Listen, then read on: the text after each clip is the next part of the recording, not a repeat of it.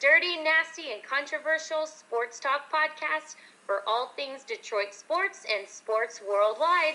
Here are your hosts, Tony, Joey, Frank, and Gerard. 4 lifelong friends born and raised in South Detroit. 5, 4, 3, 2, 1, go.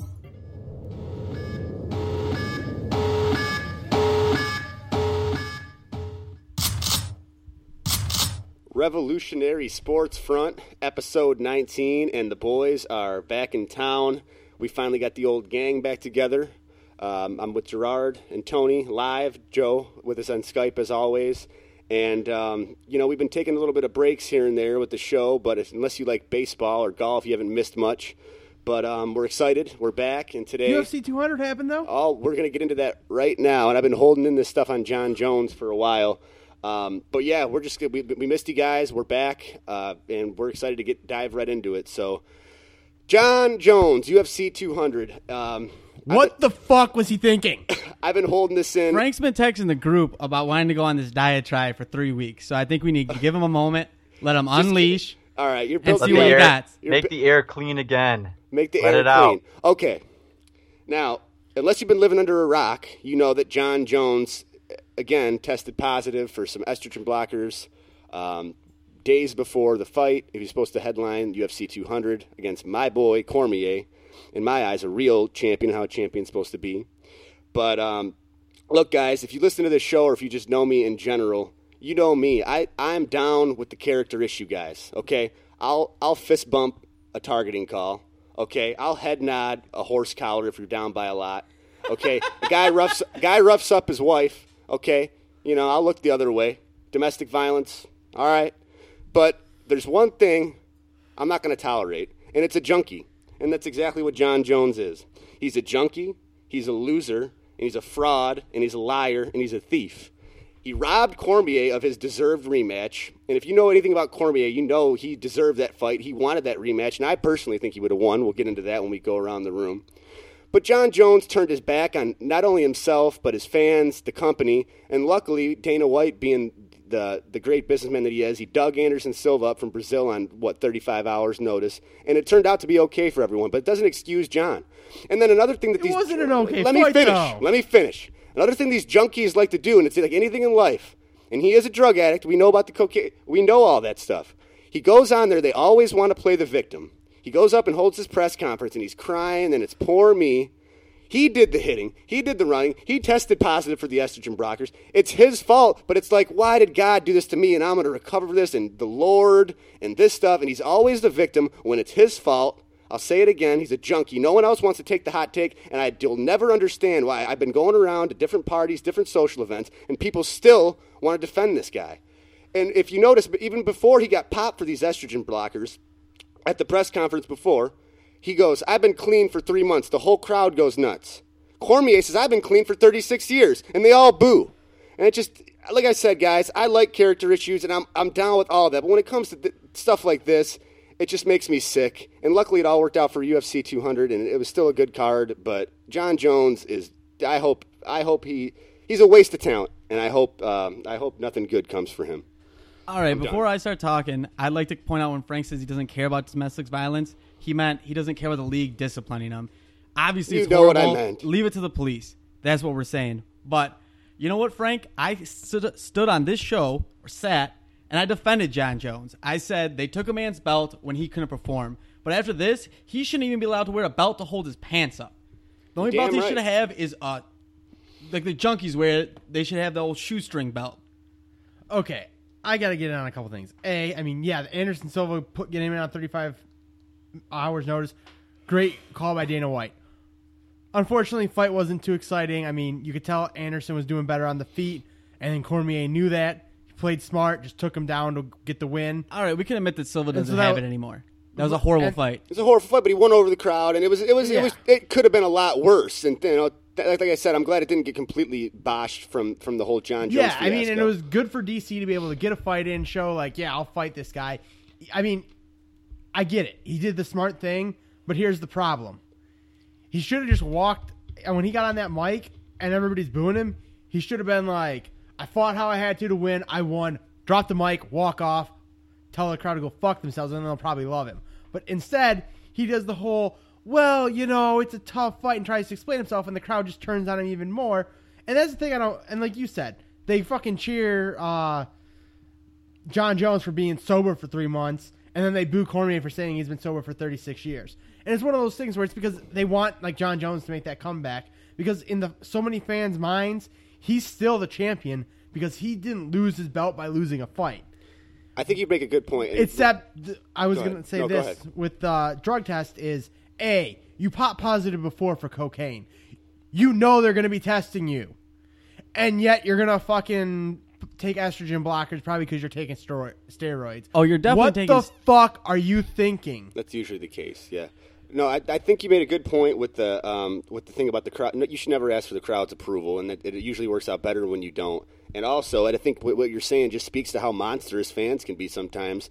And sometimes I love it, but yeah, when you're talking about a drunken, rowdy crowd, he could go out there, it seems like, and say, yeah, I got hopped up on cocaine and rolled my car into a ditch and almost hit an old lady, and they would cheer. It's just, I think at a certain point with violence and greatness, they just don't care what people do. Like you see in the NFL all the time, no one cares what Ray Rice did. If you're a Ravens fan that he could still play, you wouldn't give a damn about that chick in the elevator. They were like showing in the crowd in like the one preseason game he played in. There's like women like holding up signs saying, T-shirts. I support Ray Rice. And I'm like, wait, you're a woman supporting Ray Rice after he literally knocked the fuck out of his girlfriend in an elevator. It's amazing what people do. I got 4 things I need to get off my chest real quick since you guys have been talking. Only 4? Real quick. First of all, the reason why people like John Jones is everybody likes like a Reformation story. Jesus coming back from the dead type thing. Everybody loves it. The Messiah complex. They love the comeback. They love the comeback. Second The of all, Messiah complex. Is that really a thing? I just, if it isn't, I'll put it next to my couch theory and put it in the books. But Tremendous. then, second of all, the Messiah DC complex fight, is I an actual like how thing. DC fought because Silva, although he has lost a step, is still a dangerous striker, still nicknamed the Spider. Any shot could have caught him. And after you have Diaz lose, Diaz beat McGregor on short notice, and then you have Bisping pull the upset of his lifetime, get the belt from Rockhold. These people taking fights on short notice are actually winning a lot. So the way he fought was smart. He got out with the victory, and I was going to fight somebody else for the belt. So he's okay there.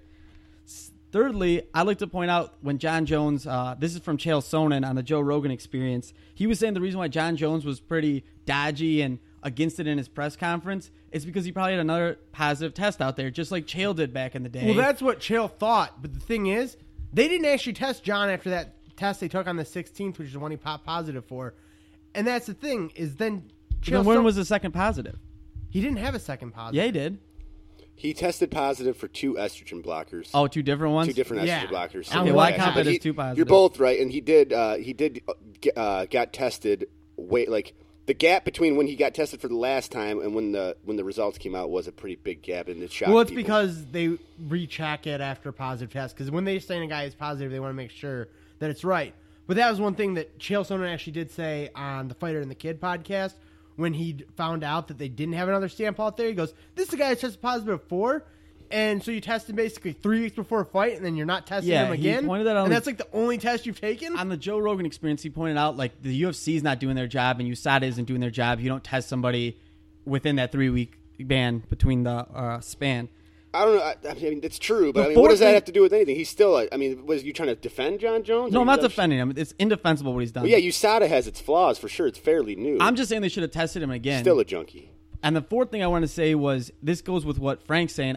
I don't understand. Colin Cowherd pointed out. I don't particularly like Colin, but why doesn't anybody like DC? Like I'll never get it. If ever fans get why people don't like him, email us in. But I'll never understand it. I I'm think with Frank there. because he got his first title shot because he was on a lot of the UFC programming that's on Fox, and he just kind of kept calling out John Jones until he got the fight, even though Yeah, that's what a lot of McGregor did people- though to get his fight. Everybody loves Yeah. McGregor. Well, McGregor's going out there knocking people out, and that wasn't what Cormier was doing. Cormier was going out there getting wins and then saying, "I want to fight John Jones for the belt," and a lot of people were like, "Yo, slow your roll, wait your turn in line." And the way Cormier was doing it wasn't the way McGregor was doing it at press conference stuff. Cormier is doing it where he's supposed to analyze these other fights, and then he'd bring up like, "Oh, I want to fight John Jones," which I mean that people felt that he didn't deserve the first match. When he got the first match, I mean he hung with him. with him. He was able to win a round of the fight. He proved that he belonged there with John Jones. And everybody was pumped after that to see Cormier go out, get a win, and there'd be a rematch. And then everything And it took went to years shit. to get to this big one. That's why I made the point to where it was such a big deal for him to do that, because Cormier and even John Jones in his tears of shame basically admitted that. He's like, I know he really deserved this fight. He wanted this fight. He trained hard for this fight, and he blew it. But I wanted to get Joe in on this because I think he's going to agree with me on this, and we haven't heard his voice once since the podcast started. But Cormier is not a big sell, and I'll never quite understand that because he's a stand-up guy. But when it comes to John Jones, I get it. He's an exciting fighter. He's out there in his first fight throwing knees at legends, and he's exciting to watch. But, I mean, am I wrong when I say if you listen to him talk, he doesn't have a big appeal to me. I mean, he's not a big draw in my eyes. I love entertainment, and I love the build-up to fights, but John Jones doesn't strike me as this charismatic guy. I just never really saw that with him. When our buddy Walt always is talking about how cool he is, I'm like, is he? If you listen to him interview, he just sounds like a basic, like, overly well-spoken dude. I just don't think he's much of a sell. I don't know. Maybe I'm wrong. Joe? So before I go on and talk about this, I got to make a pledge to you guys. I've been kind of failing y'all with the whole UFC side of things ever since we started the show. Tony, I used to be way more into UFC back in college. We used to watch it all the time together, man. Yeah, we used to never miss a thing, and then UFC kind of blew up, and I just couldn't keep up. I started working no more excuses, boys. I'm going to get back into it. I'm going to be able to speak intelligently on the topic, but I do want to say this, and in my mind, it applies to all sports. And I love hockey. I love football, and I'd hate to see it happen in those sports, but I think one day it will. But this is my stance on all this. In sports, there's no room for PEDs or any drugs of that sort, and if you test positive, you deserve the consequences. And with that, there's no room for cheaters, right? So you have other things that guys are doing in sports these days. I'm not going to mention any names, but there's no room for cheaters, and if you don't like it, well, then you shouldn't have gotten caught. In 3, there's no room for sob stories. Like, when did athletes become such pussies about this kind of stuff? Like, that's dude, what just I'm saying. Go up there and own it, man. Like, listen, you got caught. There's no way around it. And no one's going to think any more highly of you if you go up as a grown-ass man, a fighter no less, and just start crying about it. No one cares. Dude, no one cares about your feelings. Seriously. So why don't you own it, get back to work, and then, own it, do your time, and get back to work, and we'll see you again when you're off your suspension, man. You know what people would rather see is you disappear and then reappear and knock someone the fuck out. That would be badass. That was just the point that I was trying to make when he got up on that press conference. I know you probably didn't have time to catch it, but he's up there, and it's like, poor me, and all this stuff, and it's like, dude, not only are you guilty this time, you've been guilty many times before in the past. It's got nothing to do with God's plan for you. It's got about what you do. Don't get behind the wheel. And don't freaking take whatever you were taking. Maybe he really was hopped up on Viagra and stuff and estrogen blockers, but it's still a banned substance and it's still whatever. I think we just talked about USADA. I think down the line they should take into account what's the word I'm looking, like people's intentions, whether or not. But right now it's just too foggy to do that. Well, they do take into account intentions because there's a couple guys who got their suspension shortened from 2 years like to Silva, right? To 6 months. Because they said, I don't know how this got in my system. Here's all the supplements I was taking. And they'd test them. And when they tested positive, they'd go to the store and buy them. And if they tested positive when they bought some samples from the store, then they'd appeal it. Just so that you couldn't oh, here's what I took. And you threw some of whatever. Yeah, then you got guys Googling what could, if you get popped for Shabbalala, whatever, and then they Google and see what is Shabbalala in, and there's the whole mess. I was just making. I don't want to get into that. That could take hours. It's crazy with the testing of what they got to do. John Jones has to turn over all his supplements now. They're going to test them. They're going to test versus store, like Tony said. It's a crazy process. Chael Sonnen pointed out the test used to cost $400. Now they cost like $10,000. But that's bullshit. If you pop on a test, you don't get a defense. Like, it's in your system. It's in there. You can't say, "Oh, I might have taken tainted meat," and own it, like Joe said. If you're going to take a supplement, like in every NFL weight room, they have these are the supplements you could take.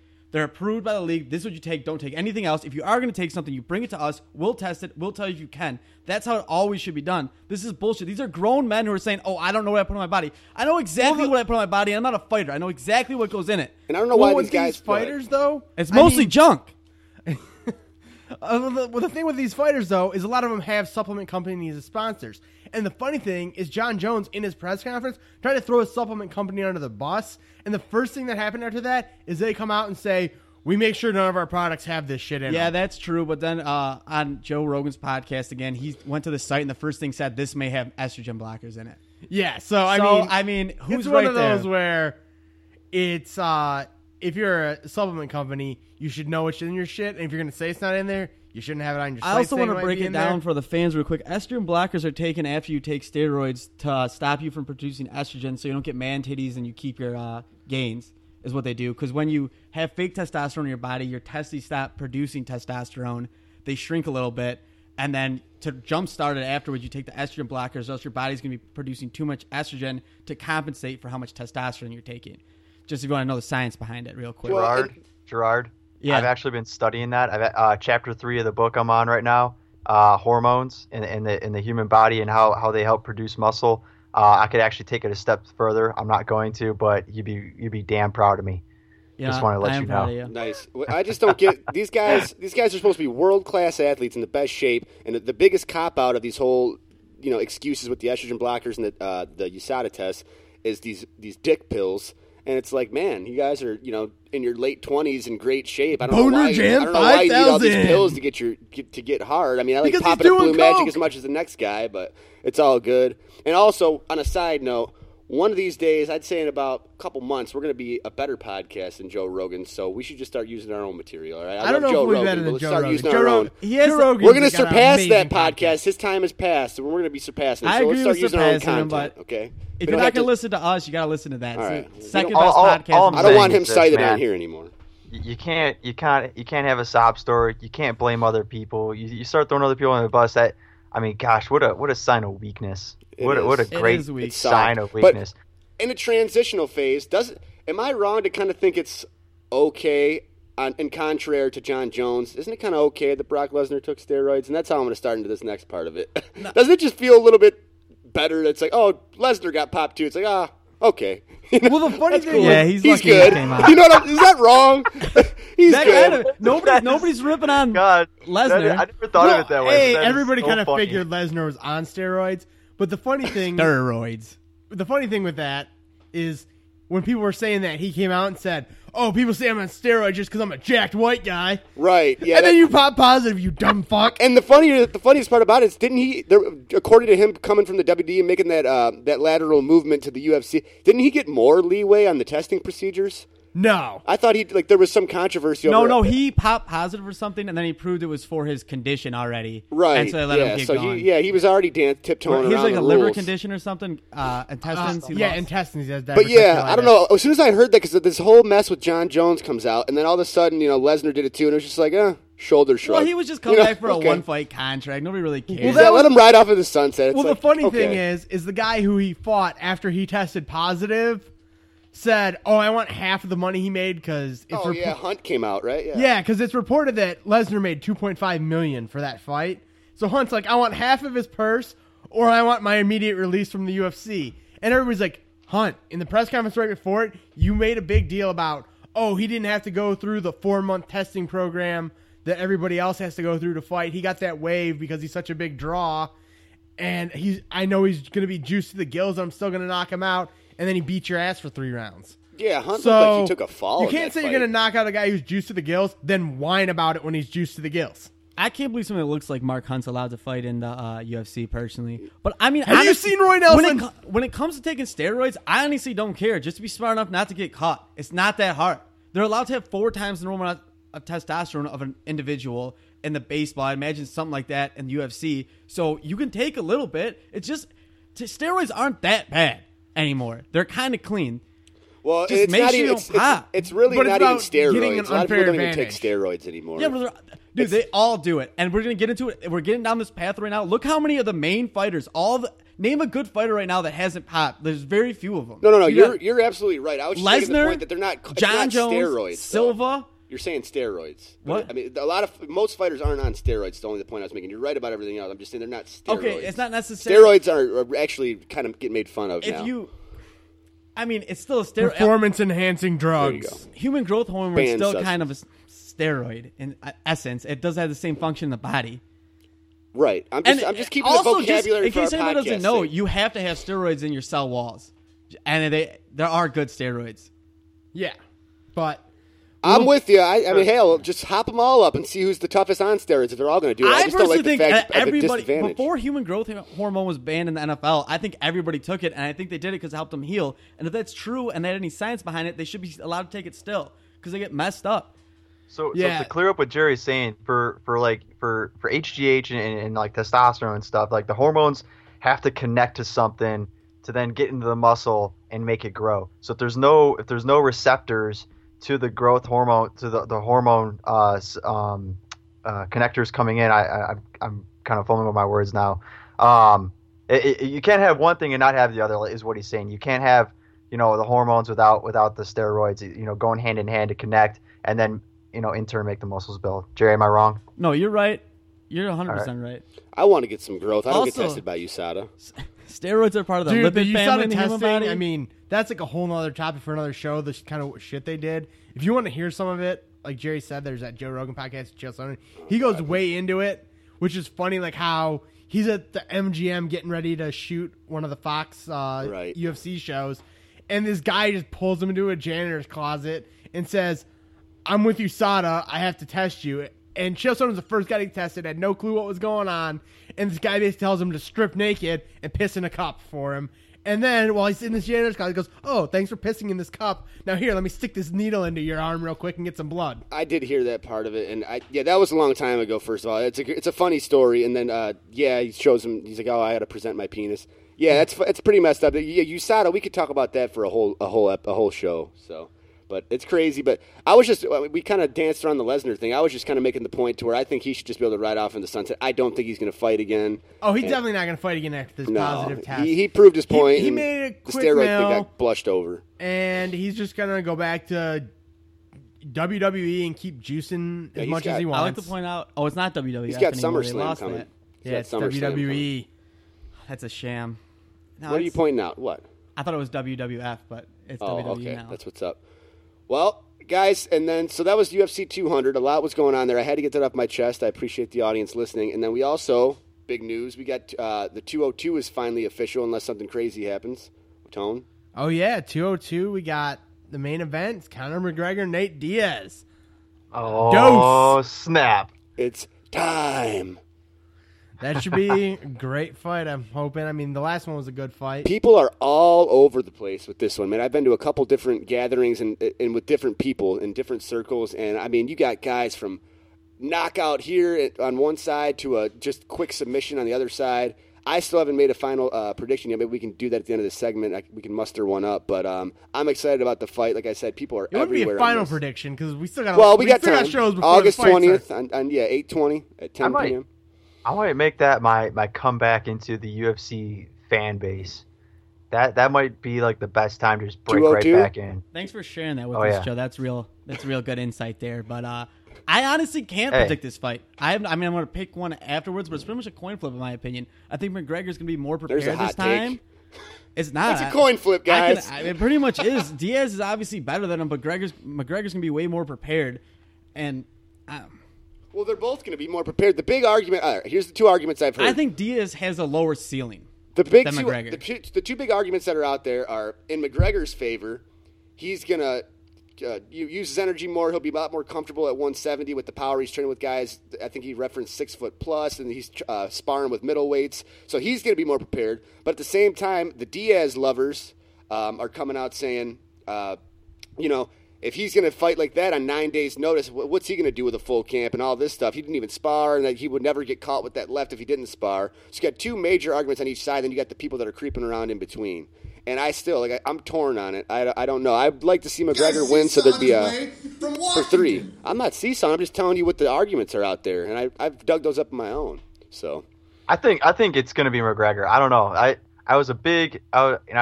I'm pretty sure I spoke strongly about the ability to prepare for a fight, and then fighting out of your weight class. It's something that kind of screws you up, and you kind of even mentioned that a few minutes earlier. But I think McGregor, with time to prepare, he's able to bulk up a little bit, get a little stronger, work on his ground game a little bit more. I think this time it's gonna be McGregor, and revenge can be a nasty thing. Yeah, they say it's easier to chase it than be chased, but honestly, I want Diaz to win so McGregor can just go back to 145 and start fighting those guys. Am I the only person that feels that way? He's going to go back to 145 anyways. But if he wins, you're not saying there's going to be a rubber easier match? There's going to be. It's already been addressed. There's going to be a rubber match. He said if he wins, but he's got to go. There's no matter what. They're not going to let him just dance around with that belt, even if he wins. He's going to go face Aldo for sure. Like for sure, no matter win or lose, he's facing. All right, that's Aldo. some good news, Frank. You just put my mind at ease. For sure, but that's the nicest thing you said all day. The thing with McGregor though is like Joe just referenced building a ground game. Like the difference between Diaz's ground game and McGregor's ground game is like me being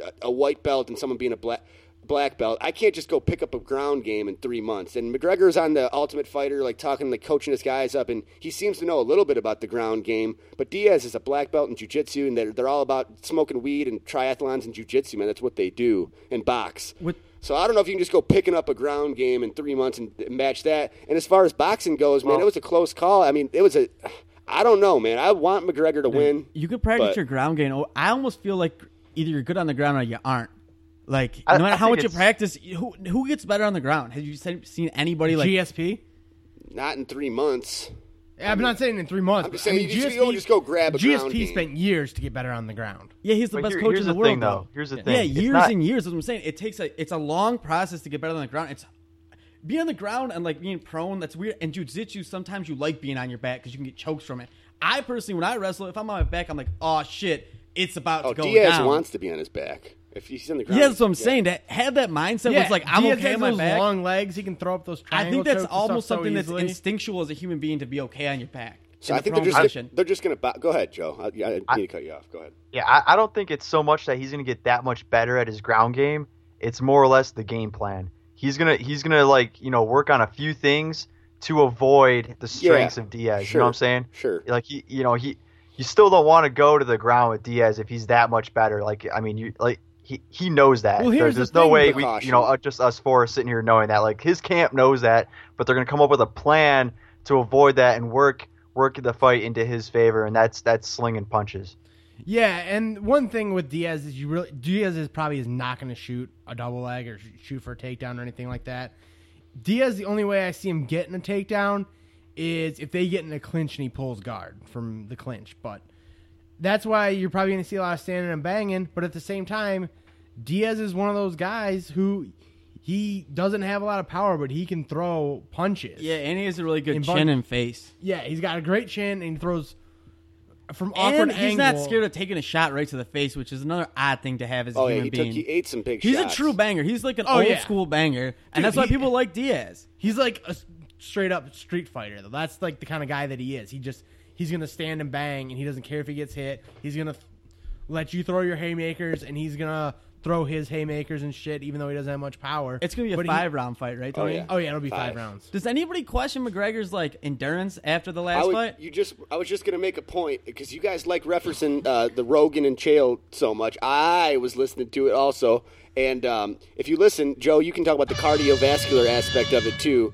They made a point. I'm not going to quote him exactly, but basically they were saying, if he was the fight pretty much lasted about 8 minutes, and if you train for 3 months, you're not going to be able to get your cardio to go from 8 minutes going full out till 20 to 25 minutes. It's just not possible. So he's going to have to figure out a way to adjust that cardio, and experts believe that it's just going to be really difficult. Well, the thing is, McGregor should have been training for a while for 5 rounds because he's been in a lot of main events, so he's been fighting. But he gassed out. Rounds. I know, right? Yeah, he even said that he gassed out and that he basically every punch he threw, he tried to throw it as a knockout punch. Right. And he blew all of his energy in the first round. So how are you going to get? I mean, I could see you going from 7 or 8 minutes to like 10 or 11 or 12 or 13 or 14, but getting to 25 is the point that they were all. He's smarter with throwing his shots. Yeah, I'm saying, instead of throwing, a big gap. Instead of winging haymakers, anybody you're who going to throw thinks some that, more like, jabs. even if you're wonder what these guys have to go through, just find yourself anything you can punch for 3 minutes. If it's like a wall or a punching bag, I would not punch a wall. Not hard. I'm talking just light taps for 3 minutes while bobbing back and forth and dodging fake shots. You'll be gassed.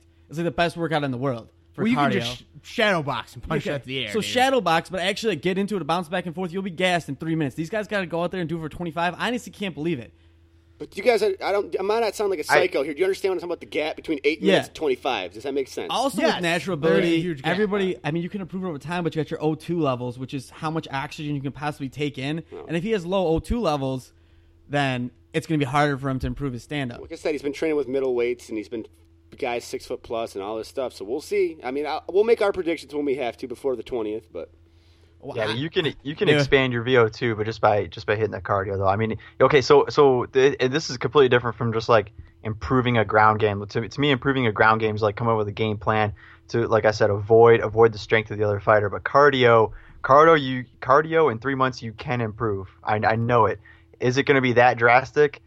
I don't know, because there's so many other things he's got to work on, including getting a little bit stronger and a little bit bigger to fight Diaz. But cardio is something, and you can improve your VO2 max, and so that way his recovery is a little bit better. What's his face? You got the VO2. What was I going to say? I'm totally lost here. Somebody else pick me up. Jerry's out. No, I'm with you, Joe. I had So- a Jerry needs point. up his Explain VO2. So it's a matter of how much with the cardio. So it's definitely possible to build it, but how much? Joey, can you do? point out that like a ground game is more of the game plan, but in the same way, you could there's ways to conserve energy during a fight. You could put that in the game plan the same way. Oh, Like, absolutely. when you get on the bottom, just protect your neck, let them ride you out, or if you get on top, don't go for a choke. Going for a choke is truly straining if you don't land it. You're dead at it. That's why I mean, like, you'll see guys who, what they'll do is they'll get the clinch and they'll just push him up against the cage and they'll lean on him because they're not going to use any energy that way, and that guy's going to waste a bunch The of energy. problem for McGregor is, though, Diaz is bigger than him, so Yeah, it's he way doesn't easier have for that Diaz to conserve advantage. energy, even though he's a triathlete. Diaz can fight all out for 5 rounds. That's another great thing about Diaz. For sure. And if you listen to that press conference that they had before 200 about 202, McGregor came out openly and said, he's like, yeah, I know a lot of people are going to expect me to come out there and dance around and like stick and move and all that stuff, but he said my approach is going to be the same. I'm going to go out there and tee off on him, and he's just going to go at it just like he did last time. Maybe he's just saying that as like a little pre-warfare hype talk to throw his mind up, but that's what he said. Speaking of McGregor and what he's doing before the fight, did anybody catch that shot that SportsCenter tweeted out where it's McGregor standing up and everybody else is sitting down and he's watching Aldo and Edgar fight? And he's like looks very intently, like Oh, he's he's like studying it. creepily staring at him. Yeah, Yeah, that's- they circle him there. Yeah, I saw that. That's funny. I mean, He's a he's creep, prime man. time. He's He's a prime creep. time. He pulls big audiences, but honestly, I don't think he's that great of a fighter yet. I think the book's still open on him. I think he's a great fighter and a great pre-fight draw. That last press conference, if you watch him, he seemed a little more scripted. Like it wasn't as pure as his other press conferences, but there's more to come. But he seemed a little more Hollywood When in you're the coming last up one. knocking everybody out, though, you kind of get a little too cocky. You got too big for his Yeah, boots. and I He got mean, humbled. that's one thing. Is You know what I mean? He hasn't fought a guy with a chin like Diaz has, where he could just go out there, throw a haymaker, connect, knock the guy out. Besides Diaz, Hendo, he lands I don't think haymaker. anybody after- has as good of a chin as the Diaz. Now man. he has. He landed like 6 shots like, equal to what he did when he knocked out Aldo out with on Diaz, and Diaz just kept pressing him. Yeah, Diaz took him and kept God, going. do I hate Jose Aldo. me too. But McGregor's fought him now. He knows. He's Yep. got the experience. That's it. So Joe, He knows what he's got to do. Joe, you're taking Game plan. McGregor then. It sounds like for sure, right? Yeah, I like McGregor, and I hope he wins, and I think he's going to win. I'll take McGregor then too. I like it, Frank. McGregor already cost me like $500. Are we going there right So, now? Jerry's got Diaz. I'm gonna have to take him again. I'm not putting any money on it. Actually, no, I got Diaz for sure. God. I'm not surprised, motherfucker. From Washington.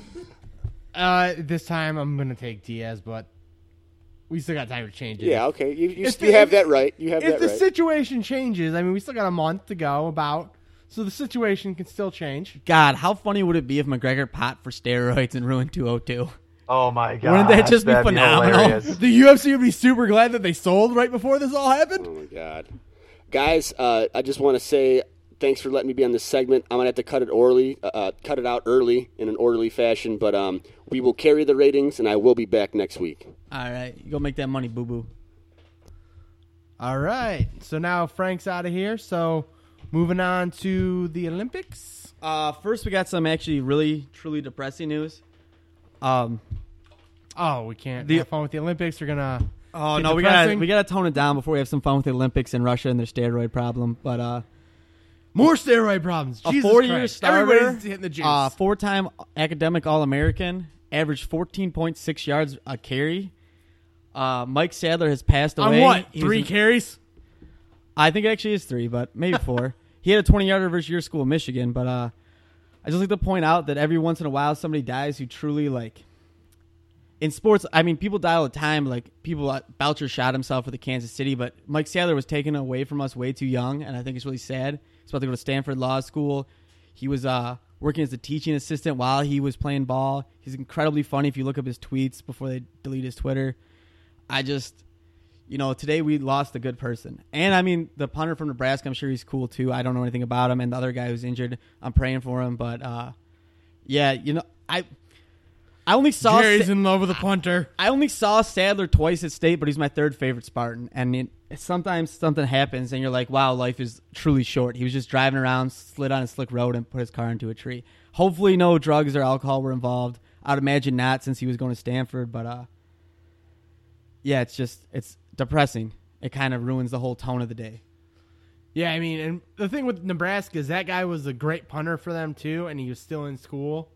So, I mean, you're looking at, we got college football, like 33 days away now or something like that? Yep. And now they're going to be scrambling to find a punter.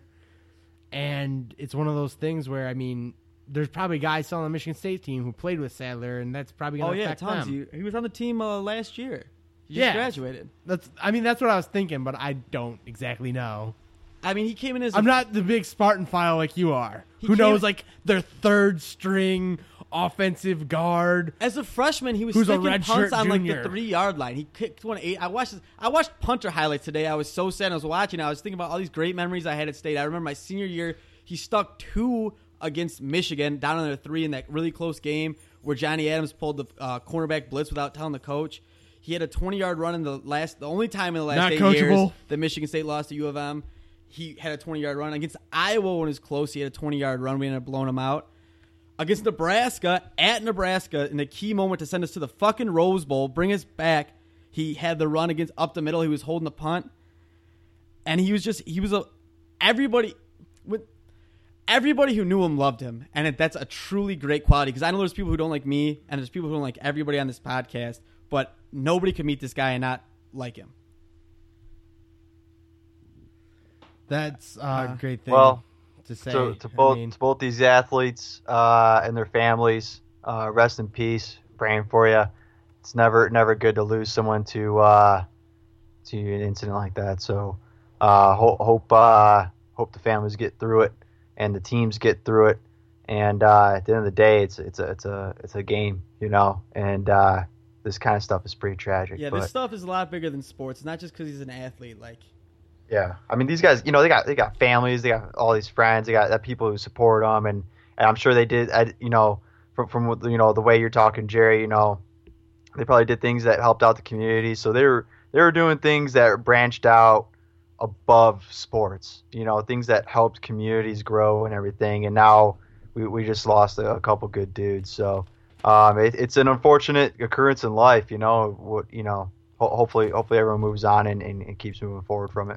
Yeah, I didn't want to be too depressing. He's just, I mean, literally besides him, it'd pretty much be like Draymond or Darrell Summers going down that would upset me from the State players. He was a great guy. I mean, speaking of Draymond did get in a little trouble. Oh, yeah, we didn't have any time to talk about that. Let's brighten things up and talk about how freaking some bum corner who was already released from his scholarship was getting loud. Draymond Green yells at him, "I paid for your scholarships around here," and smacked him. I guess, like, from the way Jermaine Edmondson is the cornerback's name. He's a scrub. He gave up the touchdown against Nebraska. Yeah, and personally, I think he should have to spit shine Draymond's shoes for even talking to a 2-time Final Four going NBA champion. Yeah, I was going to say, I think part of that is future Olympian. The cornerback wanted out of the school, and he was already gone. They released the news afterwards. It was because nobody cared, but it was already out. He was out of his scholarship. Oh, see, because I saw that it was released afterwards that they didn't put any restriction on his transfer. So I thought that it was probably they were in the process of releasing him, but he had restrictions, and so he went out and caused I'm not sure the scene if the to try paper and was get filed, but he was told that he could go anywhere he wanted to before the slap. Okay. And now he's also money grubbing, too. He's going for a money grab. He wasn't going to pursue. He's going to drop all the charges. Draymond's already out of the civil court, $500 $40 for noise infraction. Everybody's got one of those at State. And then, not only that, they blew it out of proportion. They're like, oh, Draymond Green has a history of parking tickets at MSU. Has anybody ever been to State? You got out of your car, like, let's say you drop something on the ground, maybe a CD. You get out to pick it up. Pace will be behind you writing a ticket that moment. They write more parking tickets there than they do in New York City. Dude, I went to pick you up one time, and I was driving all around, and I'm like, and I called you, I'm like, where the hell am I supposed to park on this campus? Every single lot has, like, a sign that's like, you can park in this lot from 5:30 a.m. to 6 a.m. I actually didn't even have a car up there when I was paying parking tickets because my girlfriend at the time came to visit me, and I had to every once in a while, I had some creep spots around campus. Every once in a while, we got popped, and I got a $50 ticket. Wasn't fun. Yeah, I mean, the way that they have parking set up there is insane.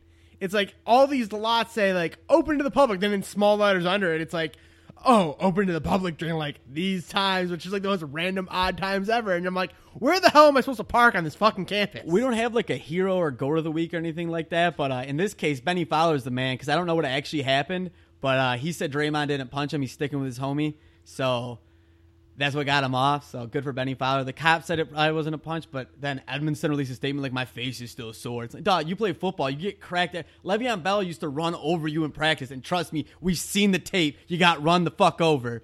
Like, don't give me any shit. I would let Draymond Green punch me in the face. I don't give a fuck. Jerry, you do a lot of weird things for the Spartans, wouldn't you? Speaking of letting people punch you in the face, so last night when I was at work, it was pretty quiet. It's probably about 1 a.m. and I was getting a little tired, maybe a little loopy. So I decided to watch some Kimbo Slice, old Kimbo Slice videos. And he used to go around and do this thing Also called an Money RIP. Talks.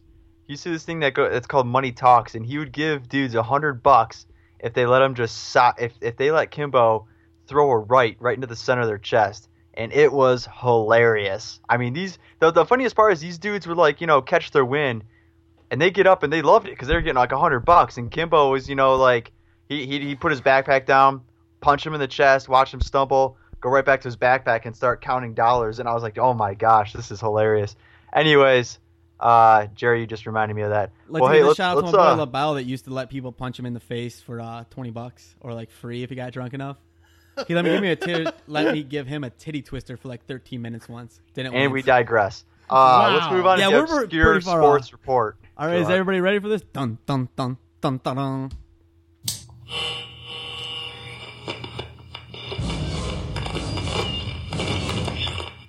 All right, the obscure sports report. Way happier than anything we've talked about today. It's personally my favorite segment because I love obscure sports. But OSR, here we go. For our OSR, we're going the Olympic edition. What odd sport that's not popular and mainstream, so no swimming, do you look forward to watching in the Olympics? And you know what? I'm going out to Seattle, Washington, which I visited last weekend. Shout out to Joe, best host I've ever had. I'm wearing your hat right now. What's your favorite obscure sport from the Olympics? You know what? I'm going to have to say ping pong.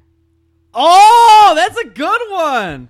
Man, I love it, man. They're just like, when we play ping pong, we're like, about a foot from the table, maybe. Maybe we back up like 2 feet from the table. There's like these ropes that keep them in. They're like 7-8 feet from the table, and these guys are like walking over the rope, hitting these ping pong balls, and these things like float in the air, and somehow they just smack the shit out of them, and they end up all the way back there. It's like, holy cow!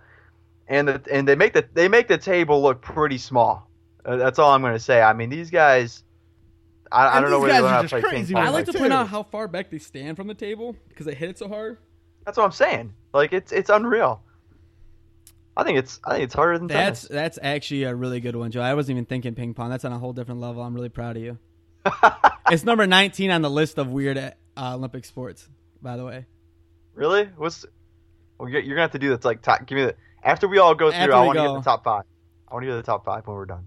They're not as good as you would think, by the way, but yeah. I still want to hear them. Yeah, for sure. Is it my turn now? Tony, it's your turn. I'm gonna have to go with the skeet shooting.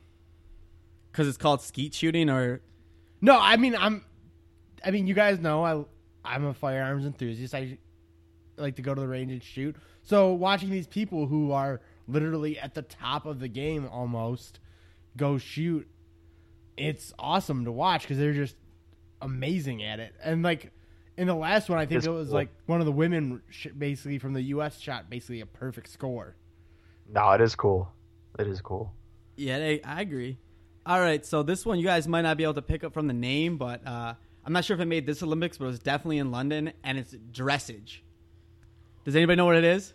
Isn't it some kind of horse thing? What is that? All right. Tony's close. It is the horse thing, but it's the fancy where you do the little ponytail on the horse's head, and you run around, you jump to things, and it's pretty much about how the horse trots. And we did a whole thing about jockeys and how they are athletes and how, horse racing is a real thing. At the same time, however, I'm not going to lie, jockeys do creep the hell out of me. But this is not a sport, people. Prancing a horse running fast is a sport because that's awesome. Prancing a horse around, he ain't happy he's doing that. She ain't happy. But that's why I love it so much, because it doesn't belong in the Olympics, and they have it anyways because of tradition and culture. Another good one that goes under the radar, though, I'd have to say is men's gymnastics. Just because for all of us, we're guys who are into athletics. To clarify, general, there's a difference between dressage and horse jumping as well. Dressage is specifically like how you prance it around. Oh, my God. How did you get this far into horse? Horse prancing. I had the London Olympics. I had a lot of free time. I just graduated college, and I literally they were on all the time, because they show them on delays and they show them early. And I had just moved into Frank's, and I didn't know the Wi-Fi password. I mean, that's a lie. I did, but I literally just watched pretty much the entire London Olympics. All right, Tony, what were you gonna say about gymnastics? I was gonna say, from an athletic standpoint, watching the male gymnasts. Those are some of those ripped guys on the planet, I think. Not only that, the total body control is unreal. Yeah. I mean, it is. Has anybody here tried to do anything on the rings that you see these guys do? It's really freaking hard. Actually, we all had a gym teacher that tore his sternum in half trying to do the Iron Cross. Gymnastics, GSP says it, but gymnasts are pretty much the best athletes on the planet. I mean, all around, you're talking about you gotta have endurance, agility, speed, acceleration, strength. Gotta have strength. Yeah, and not just I got jacked arms. You have to have full body strength too. Yeah, they can. You gotta have hand-eye. You gotta have a lot of hand-eye. And you gotta nail the landing. You're flying through the air. It has to be close to 20 miles per hour, and you gotta land on your 2 feet. You know how much weight's coming down? Yeah, you just do all these flips, and then you gotta land perfectly on the ground. Yeah, okay. I fucking trip going up the stairs half the time. No, it's unreal. It's totally unreal to manipulate your body the way they do and do it. Sometimes they do it almost just from the static. They're standing there, and then all of a sudden they're straight up in the air, with their hands on nothing but a bar. It's how'd you get up there? Can we admit that the floor routine sucks for the girls? The floor routine with the ribbons? That's a little bit childish. Oh, yeah, the ribbon dancing? That's really, but the one where they run and do... That's what 6-year-old girls do. Yeah, the vault. You have the vault, and then you have no. The regular floor routine where they'll run from one corner to the other and do 3 flips in the air and land at the other corner. That is pretty legit. Yeah, but the ribbon dancing, that's ridiculous. Oh yeah, I don't care about no ribbons. I'm talking about this list broke it down a little bit more. Joey, actually finished before I go over the list. Sorry. No, I was just talking about what the real gymnasts do. Like one of the 4 apparatuses that the girls perform, the floor routine. They the Simone Biles and all those girls They don't use the ribbons. They run across that floor, fly through the air a few times, and then land perfectly at the other corner. And they'll do some other craziness with their bodies. But I mean, it's insane. You know what is really funny? If you have any old gymnast friends, male or female, get them a little drunk on a beach and tell them oh, you can't do a back handspring anymore, because they all think they can still do it, and they'll all beef it. And it's awesome because they think it's so cool that they could do it at one point. It sounds like you're speaking from experience there. Oh, there was girls flipping all over the beach in Mexico when I was down there, and only one stuck landing. One twisted ankle, too. Yeah, I was going to say, you might want to be careful because then you're the one driving the hospital. Oh, I didn't ask anyone to do it. I'm just saying gymnasts love to show off their skills. Oh, yeah. But a lot of skills. So I'm going to go through the funny ones on the list. I might skip a couple because they're not important. But so we got trampoline being the first one. It's part of the gymnastics routine, but you literally just bounce on a trampoline. Yeah, that's completely ridiculous. Number 2 is the modern pentathlon because it involves shooting and running, fencing, show jumping, and a 3 km cross country versus the actual pentathlon. I like fencing. Fencing's I cool. do like fencing. That'd be a good one for the skier, but it might be a little too mainstream. Number 3 on the list is equestrian eventing, which is just different events. It goes in the dressage category. I'm gonna make my weird one all the different horse events. All the different horse events that isn't horse racing, which isn't even in there. Then you have the 3,000-meter steeplechase. So like you're running over obstacles for 3 kilometers. Yeah, apparently there's some U.S. person who might actually canoe win it this year. slalom, which isn't just a race. You're like going through rapids, but they're like artificially created. That's Very weird. scary. Which this year, if you fall in This the water, one you're gonna die. It's the one Olympic event I can't stand, and it's race walking. It's the speed walking, so you can't. Oh yeah, that's just completely And insane. it's crazy because you literally can only have you have to have one foot on the ground at all times or some part, and you can ding 3 times. So you just see these people like trying to keep their feet down. But if you're walking that fast, it's almost impossible. I personally think I would have been good at it because I'm a pretty good fast walker, but a bad runner. But got that. I feel like I could win moonwalking. Number Like- 8 was in that equestrian category. Moonwalking is not a sport, Joe. Number 9, synchronized swimming, which a lot of people make fun of. And if you can hold your breath for that long underwater, then you should never be made fun of because it's truly hard. We got archery coming in at 10. Just the shooting events at 11. So Tony got the 11th. Marathon was a weird one. I don't think that's weird. Handball, that's crazy. Because you played in gym class growing up, you can't believe you'd actually make the Olympics for it. Sailing. Yeah, Is I an was going to Olympic say sport. that one. I was going to say handball, and then I was like, oh my gosh, I forgot about ping pong. Ping pong's way weirder than handball, because at least handball is almost like soccer, just with your hands, right? Yeah. It's It's like water polo. you get on like land. 2 steps and you have to throw it in the goal, but you can't like check Yeah. people. It's a very odd sport. It's fun to play in It's gym basically- class, but it's basically land polo, like instead of water polo. yeah. And the last interesting one from this list, water polo's on the list, but that's mainstream. I'm great at water polo, by the way. You can ask anybody. I've taken people off the team playing water polo before. I gave somebody some stitches one time, but I was the best water polo player in Trenton High, pretty much history. Sure. And then the last one on the list is badminton. And I just really like saying badminton. I don't think it's that weird, but it's a fun word to say. If you're ever sad this week, just go badminton. Because it's a little birdie you hit. It's not I a know- birdie. It's a shuttlecock. Oh, it's a shuttlecock, Tony? Yes. You know, how far are we in the podcast? And 45 minutes, and Tony's already brought up cock. I actually just know saying a the couple name of it. guys. I actually know a couple guys from work who could have competed for the U.S. Olympic team in water polo, but they chose to take their career elsewhere. So You know, when does the Olympics start? August 6th, August 5th? 7th, I think. 7th? If we have a show before then, I'm going to try to put together a list for the fans out there of people who could have gone pro in something Olympics, and it's actually pretty crazy. The one I know most famously off the top of my head is Tim Duncan, was actually already qualified to be like a junior Olympian or whatever. It's like he was on his way to being an Olympian. Like he was on the Michael Phelps path at swimming. Then a hurricane hit the U.S. Virgin Islands, and they knocked out all the pools on the island, and he was scared of sharks, so he didn't swim in the ocean. He started playing basketball. Isn't that without a hurricane hitting that, we would never had Tim Duncan, who just retired. So it's That is insane. I can't believe that people are that good at multiple sports. It's also like being good at pretty Well, much all it's one of quarterbacks are those- good It's at such a golf. random story. It's not like he played football or anything Well, I mean, like that. it's because a lot running. of good athletes are just athletic in general, so they're going to be at least decent at other sports. Yeah, I mean, Yeah, but- in football you end up with people like RG3 probably could have made it as a hurdler. Well, Yeah, I mean, because like, he's a running at least quarterback. football, He's too. fast as fuck. It just At least in, go at ahead, least in Joe. football too, you got to like catch a ball and stuff, and there's, like you got some hand-eye core that's and you got a lot of running that could almost translate to basketball. If you got some ups Well, and think stuff about like high that, school. maybe play Most of tight the end. guys But who were the best sprinters on the track team in high school also were running backs and wide receivers in high school on the football team. well, yeah, that makes sense. But I mean, I'm talking about like swimming to basketball. It's just two totally different things. Well, yeah, that's two totally different things. But I mean, that's at what I'm the saying. same It's time, amazing. But I mean, dude, like, yeah, an obviously, athletic there's a guy, lot of so- running backs. There's a lot of running backs from the track teams at their schools, even collegiate level.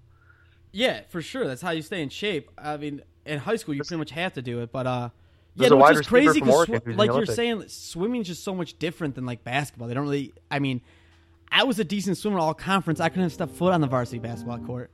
You're also not 7 feet tall. All right, I got an ad playing real quick. Hold on. You gotta, Jerry. So Oh, professional.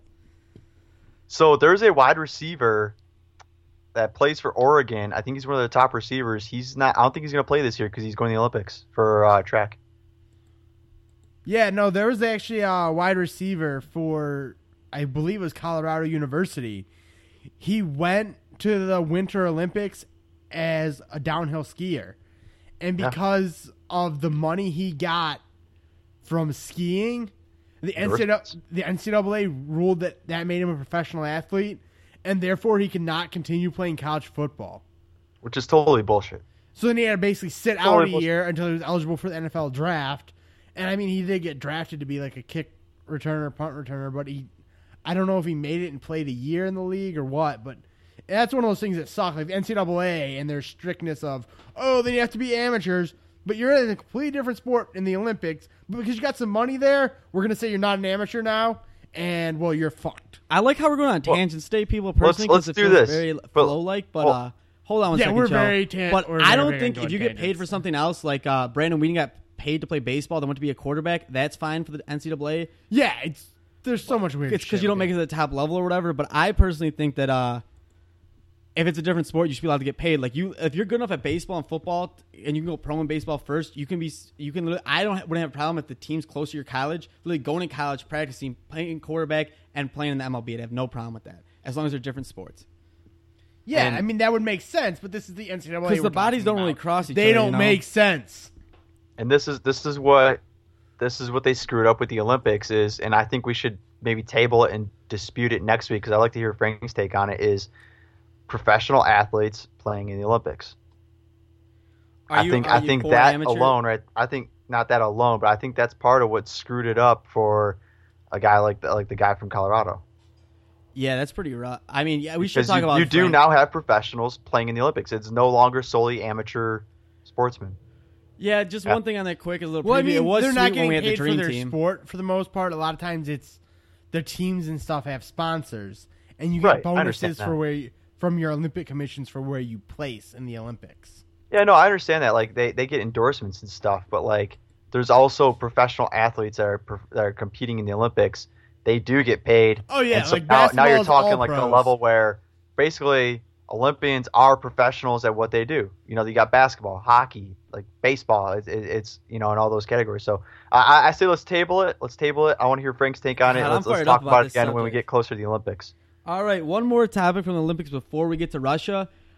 That just came to my head. Can you believe that these golfers are just dipping from playing in the Olympics because of Zika virus and because they don't want to play there? Like, the chance to represent your country in something that hasn't been in the Olympics for 100 years or whatever it is, something ridiculous like that. I don't care if they told me I was going to die like 2 years after going to Brazil. If they said I had a chance to win a gold medal, like if I was actually competitive, I would go win a gold for country, rock, flag, and eagle. Yeah. You say rock, flag, and eagle. Whatever. Listen, man, like you're a professional athlete, these golfers.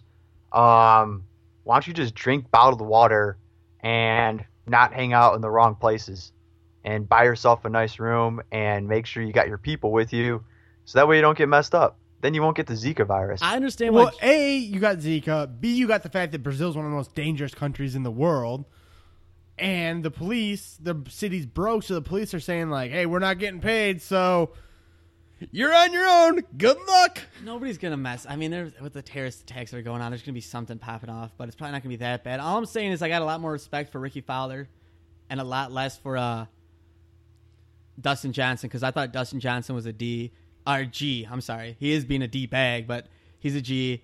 Jordan Spieth, I get it, because he's kind of like a mama's boy looking, like he's young, like he doesn't want to go, doesn't want to play there. But Well, you got to think about it like this, though, is like you go there and you hurt yourself, you're kind of screwing over where you make your money at. it's the Olympics. It's every 4 years. The Greeks started it, man. Wrestling and the Parthenon and all that stuff. There's something just mystic about it. I love all this Olympic talk, by the way. The Olympics are like the best time of year. No, Olympics are definitely coming at the best time right now because we're gonna have the Olympics, and by the time the Olympics are done, all the training camps are gonna be done. Then we're in football, boys, and then this that's gonna be show. exciting. I can't wait to do our college football Oh, my preview. God. We're gonna have to try to keep this show from going 2 to 3 hours every session because I don't know if we'll be able to stop talking football. And then we got hockey season have the mixed in games there, on and in then the basketball background. season's gonna start up again. We're getting close, guys. The summer blues are about to go away real quick. I know we promised Russia next, but real quick, there's like 45,000 condoms being distributed in the Olympic Village? Yeah, these people who are like in the Olympics have literally spent like the last like 2-3 years at least preparing for this, and they're working so hard that a lot of them are single. So what you do is you go there, you compete in your event, and then you And then it's fuck a like 3-week rabbits. Fuck fest. That's why they say a lot of athletes actually get conceived there, and then like they'll just hide like having a kid, because an athlete is Michael Phelps has one, he's gonna get in, but there's swimmers that we don't know the name of and we never will. They're not fucking and creating some genius baby that's gonna be an Olympic 30 years from now when nobody cared about who his father was. Yeah, I mean it's one of those things though where like you have probably like 1,000, 2,000 athletes there. These are people who are in the best shape of all the humans on the planet. And some of them are very attractive. What are you going to do? You're going to hook up with the other attractive people because you finally get like a break from all your training. And if you believe in psychology, they say you do hook up with people that are generally around your same attractiveness. There's like a way it ends up working out, like because you see yourself in the mirror so much, even though you see yourself as prettier than you and actually also are. You have that connection of you're both like high level athletes, and you can be like, man, I've been training for the last 3 years so hard, I haven't had time for relationships, this and that. Yeah, me neither. Man, I've been training so hard for the last 3 years. I know I can last all night. Trust me. I know my Let's time. have a couple drinks I and don't take buy this party Tony. back to I my came in place. at 2 hours. I don't buy 15 Tony's theory minutes. about like that's I'm what they're ready to talking go. about. I think they're like, you have a hard body, I have a hard body. We're not doing shit for 2 weeks. I got a gold, you got a gold. Let's go get drunk and bump uglies in Brazil. Yeah. And that's, They're bumping uglies whether it's Brazil or not, though. It doesn't matter what city it's in. They're bumping uglies. Just find the condom bowl, take one, and move on. Hey, at least they're being safe. Be safe. Be safe. RSF is officially against STDs. Okay, I That- like to put that out there. Oh, really? That's like saying we're also against genocide. I'm not necessarily against genocide if used for the right reason, but I'm What? I'm How joking. is genocide ever a good thing? I'm joking. Let's not touch that topic. All right, I wouldn't have a problem if we genocided the mosquitoes. I'm not talking about that, and you know that, you fucking asshole. Jerry needs to. What if there was Jerry- a genocide Hey, you know what? on You know what? This is a good time for, racist boys. people? This is What? a good time for a break. Let's take a break here. When we come back, let's talk some Red Wings, huh? Oh, we got Russia first, but yeah, when we come back, we're talking Russia and all their doping, and then Hey, Red Wings. Russian Red Wings, same thing, right? Well, not anymore. We don't have the Russian 5. Well, you know. We'll be back in just a second. RSF, bitches. RSF. If it wasn't copyrighted, we'd be playing the Olympic theme right now. But just imagine it's playing in your head, and here we go. We're talking Russia and the Olympics. All right, so pretty much what has happened is it's been proven that pretty much everyone in the entire system has been taking steroids, like Drago and Rocky IV, just being very stereotypical of Russia, which is just Comrade, horrible. take this needle and stick it in your arm. Yes, comrade. But the USADA, the United States Anti-Doping Agency, has asked that they just ban the entire Russian Olympic team. The IOC, International Olympic Committee, has said we're going to let the individual sporting federations take care of it. And Yeah, because their thing is they don't want to piss off the Russians, so we're going to be nice and say it's up to the federation so that way we can make them the bad guys instead of making it us the bad guys. Even though the track federation for like track and field, they've already said that they're really out. strict in track and field, though. They're just generally strict. I mean, we've had people, Marion Jones, Tyson Gay. He came back and almost beat Yeah, but like Usain. Marion Jones, that wasn't like the track and field. That was the U.S. Federation going after him. Yeah, well, all right, it's pretty proven now that USADA is pretty good at testing people. They spend $10,000 a test. But so in their defense, Craig Reedy of the World WADA, World Anti-Doping Yeah, I was going to say Agency. it's not USADA, it's WADA who tests the Olympic athletes. All right, he said you cannot simply assume across all 28 summer sports the state of play is the same, and the gymnasts, for example, are in the same situation as a track and field or a swimmer. So what he's saying is it's not fair to ban everybody. You just have to look and make sure that nobody has any connection to doping, basically. But they've basically proven everybody in Russian sports dopes. All right, well, I was going to If it stage a looks like question, a but you're duck, kind of... walks like a duck, and quacks like a duck, it's a fucking duck. We've been on too many tangents today. Although I love them, we got to get actually on some kind of point here. And the question I would like to ask, we'll go around the table. Wish Frank was here. Do you think that the entire Russian team should be banned after? I mean, it's been years of cheating. You look at. I couldn't go over all now, but they've been flipping out samples. It's been proven all the way back to '98. So they're doing it before then.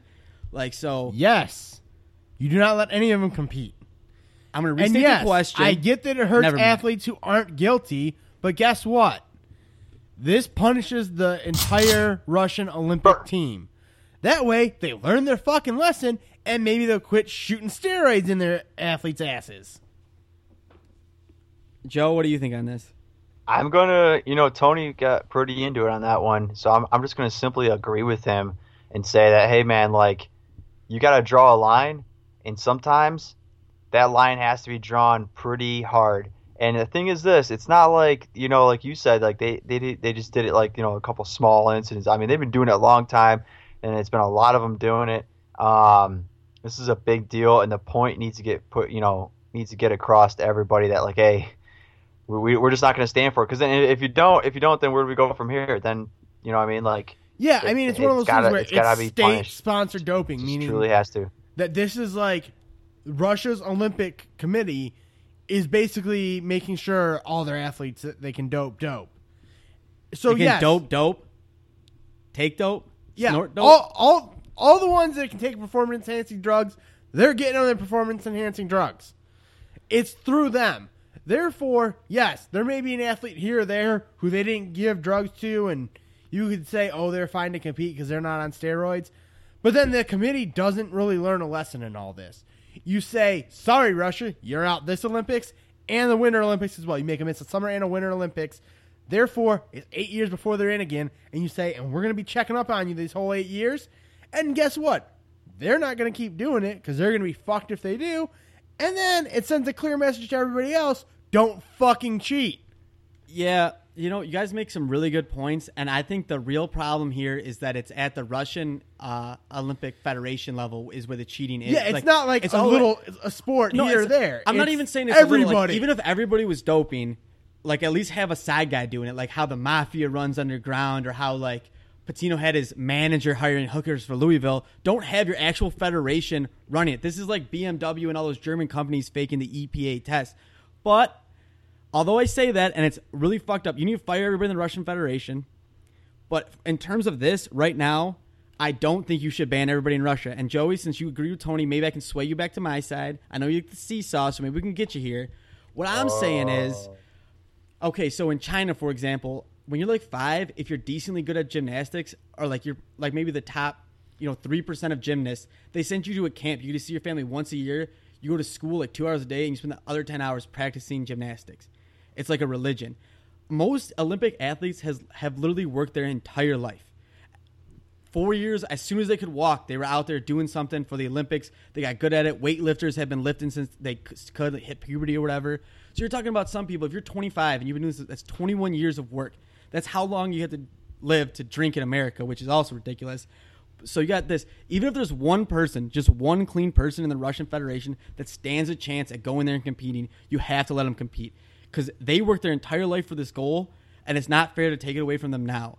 But I do agree with Tony. You should ban them from the next Winter Olympics because that's 4 years away, so they can change around their life. They can stop practicing now. Russia's better at the Winter Olympics. That's way more of a punishment.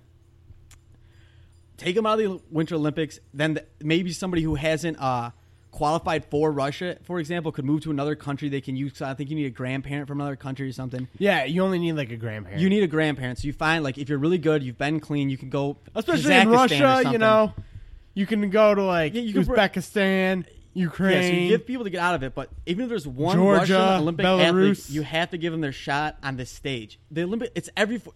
In gymnastics, you pretty much get one Olympics. The girl who won gold with that weird face, I'm not sure. She might not have qualified for the team. That weird face? Very descriptive. Okay, she won the gold medal, and she looked pissed afterwards. It was all over the internet. I can't think of her name right now. I don't feel like looking it up. All right, so... the U.S. gymnast? Yeah. Okay. So she almost got cut. I honestly don't even know if she made it. I was watching the trials, but I had to go to work, so I couldn't see the end of it. Like, these people work their whole lives. So even if there's one person who's clean, like I've said, this is the third time, I like to reiterate my point, you have to let them compete because it's just not fair. I mean, I get it's not fair to them, but it's okay. So you're just basically saying, and we know that you've basically been cheating the system for the past, what is that now? 18 years you've been cheating the system, but it's totally cool now. We're just kind of no, it's not cool. That's why you ban them for the Winter Olympics so they can get out while the getting's good. And probably a lot of the people have already taken steroids. So you find the people who have, you can link people to steroid use pretty easily now through paper trails or, find a doctor who's willing to snitch to get out of Russia, something like that. Maybe it's illegal to be a homosexual in Russia. maybe find a gay doctor who worked with him that was hiding him being gay. He'd love to get out so he could share his gay pride and get him to flip the way Einstein left when the Nazis were in power. All I'm saying is it's not fair to that one person. Imagine this. You go to college, you work 4 years, and then the day before you're going to graduate, they say, yeah, your major doesn't exist anymore. You're the only person who had it at the university. Even though you worked 4 years, you're not going to graduate with that major. And that's only 4 years. I would kill somebody. I mean, I wouldn't kill somebody, obviously, because they're going to jail. I'm too pretty. But Metaphorically. Okay. Metaphorically, I would be protesting the university for the rest of my life. Okay, but that's different. That's completely different. You're saying you spent 4 years giving somebody your money, and now they're going to tell you, oh, we're not going to give you this degree now? It is a little apples to oranges, and that's completely no, different. Tony, you're than right. It is a somebody little apples to oranges. Who's been in this program, knows that everybody else is cheating, and they're like, "Oh, I'm the one." Hard clean work person. is hard work, regardless of whether you pay for it or you go to college. Hard work is hard work. What you're saying is more like you went to school and you found out everybody else in you had 500 people in your major, and you found out 499 of them were cheating, so they said everybody in this major does not get a degree. Yeah, still, so that person shouldn't get a degree? That is different. All right, hard work is hard work, and if you put hard work into something, you deserve to see some kind of result. Like, that's the American dream, is if you put in hard work day in and day out, you wake up every day and pay the rent for success, you'll get it. But this is Russia, not America, and they're fucking cheating. Did I change your opinion at all, Joe? I almost got lost a little bit there. I'm gonna say this. I do. So you're for hard work or you're against hard work? No, I'm for hard work, but I You think, want to see the unicorn, Joe? You want to see that beautiful unicorn in the field? Listen to me, to my words. I agree with Gerard when he says the Russians should be banned from this Olympics and the next Olympics. I said that, not Gerard. Oh, well, Tony, sorry. Jerry said they should be allowed to compete in this Olympics, but then have to skip the next one. No, I think they should be banned from both of them. No Boom. excuses. Tony wins. All No right. excuses. I didn't know this was a competition. Listen, this is what I want to talk about. I'll talk about some Red Wings. Let's talk about the Red Wings. Screw the Russians. Yeah, screw the Russians. But I think they should compete. Let's go to Red Wings. Joe, what do you got for us? I really don't have any idea what's going on with the Red Wings right now, and I'd like to be informed. So most recently, former Red Wing Brad Richards is retired after a 15-year career. Pretty successful career. 2 Stanley Cups, Conn Smythe Trophy. Couldn't win put up one some here, though, points. unfortunately. I believe he holds the record for most game winners in the playoffs. Yeah, I mean, didn't get much out of him here, tail end of his career, and obviously he didn't have anything left in the tank because now he's hanging him up. But wish Brad Richards the best in the future. What I'd like to really get into is kind of like some of the summer activity going on now. Not much since the free agent signings, but which we already covered in our last episode.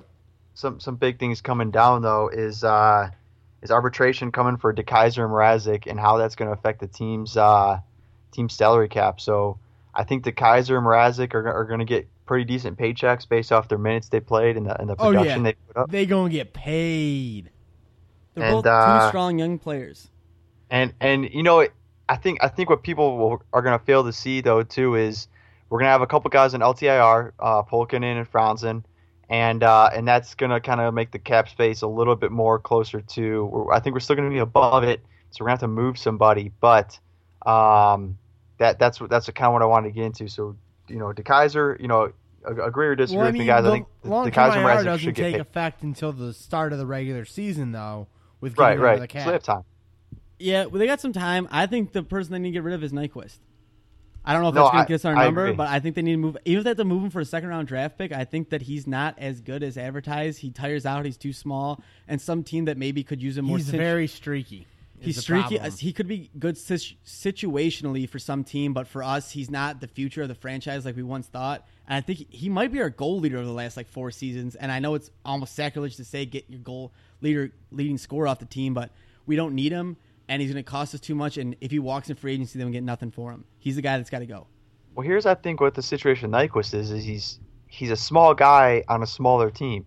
if he would go to somewhere like Anaheim, right, Where they could protect him. where they have a ton of big dudes, and that's really all they got, and they got like a smaller, quicker guy, it mixes up their offense, and maybe Nyquist's performance goes a little bit through the roof, right? They're all trying to play the body on Getzlaf and Perry, and then they dish off the puck to a guy like Nyquist who's kind of open because he's quicker, and they're doubling down on guys like Getzlaf. So I think Anaheim could go for something like that, and in exchange, hopefully we could get like a guy like Cam Fowler, you know? Yeah, the thing is, I'm pretty sure the Wings have probably already offered that because they already had discussions, and the Ducks didn't take it. Which is, I mean, I would do that trade in a minute, Joe. I'm with you, but I would imagine that it's not possible. Here's my theory. My theory is I don't think they have offered up. I think they've talked to him. I don't think they've offered up a guy like Nyquist or Tatar yet, because I think what Holland's doing is he's waiting for camp to see if Mantha and Athanasiou are going to put out for one, and I think he wants to see where Bertuzzi is, because Bertuzzi had an awesome prospect camp, and I think he is ready to make a push into the NHL level. So if our young forwards push up and they're going to be playing on the pro team, that gives Holland the ability to move guys like Yurko, Nyquist, maybe a Pulkkinen, who like I said, he's on LTIR, but a team might be willing to take him because he won't exactly hit their cap right away, and then when they get injuries, maybe he'll be coming back from his. So I think a lot of the problems is with all the guys we're mentioning right now, and correct me if I'm wrong, but they're too good to just become role players, but we can't afford to have them all, and we have too many young guys to bring up, so we have to do something with them. You know what I mean? Does that make sense? They're in a weird middle ground where they're not going to be superstars, and that's clear, but if we can package them together and get like a superstar in return for a team that's trying to get younger, I mean, maybe one of them, Pokinen, could end up being the man, but Yurko, Tatar's my boy. I'd really hate to see him go. He's like, if I had to pick a Red Wing, it might be him, but even him, and Nyquist, they're right almost on that cusp. They're like, you're going to say like, average, above average, good, great, superstar. They're right at that good level, almost to great. And you can't, those guys are going to get paid. Helm is making like $4 million a year or whatever.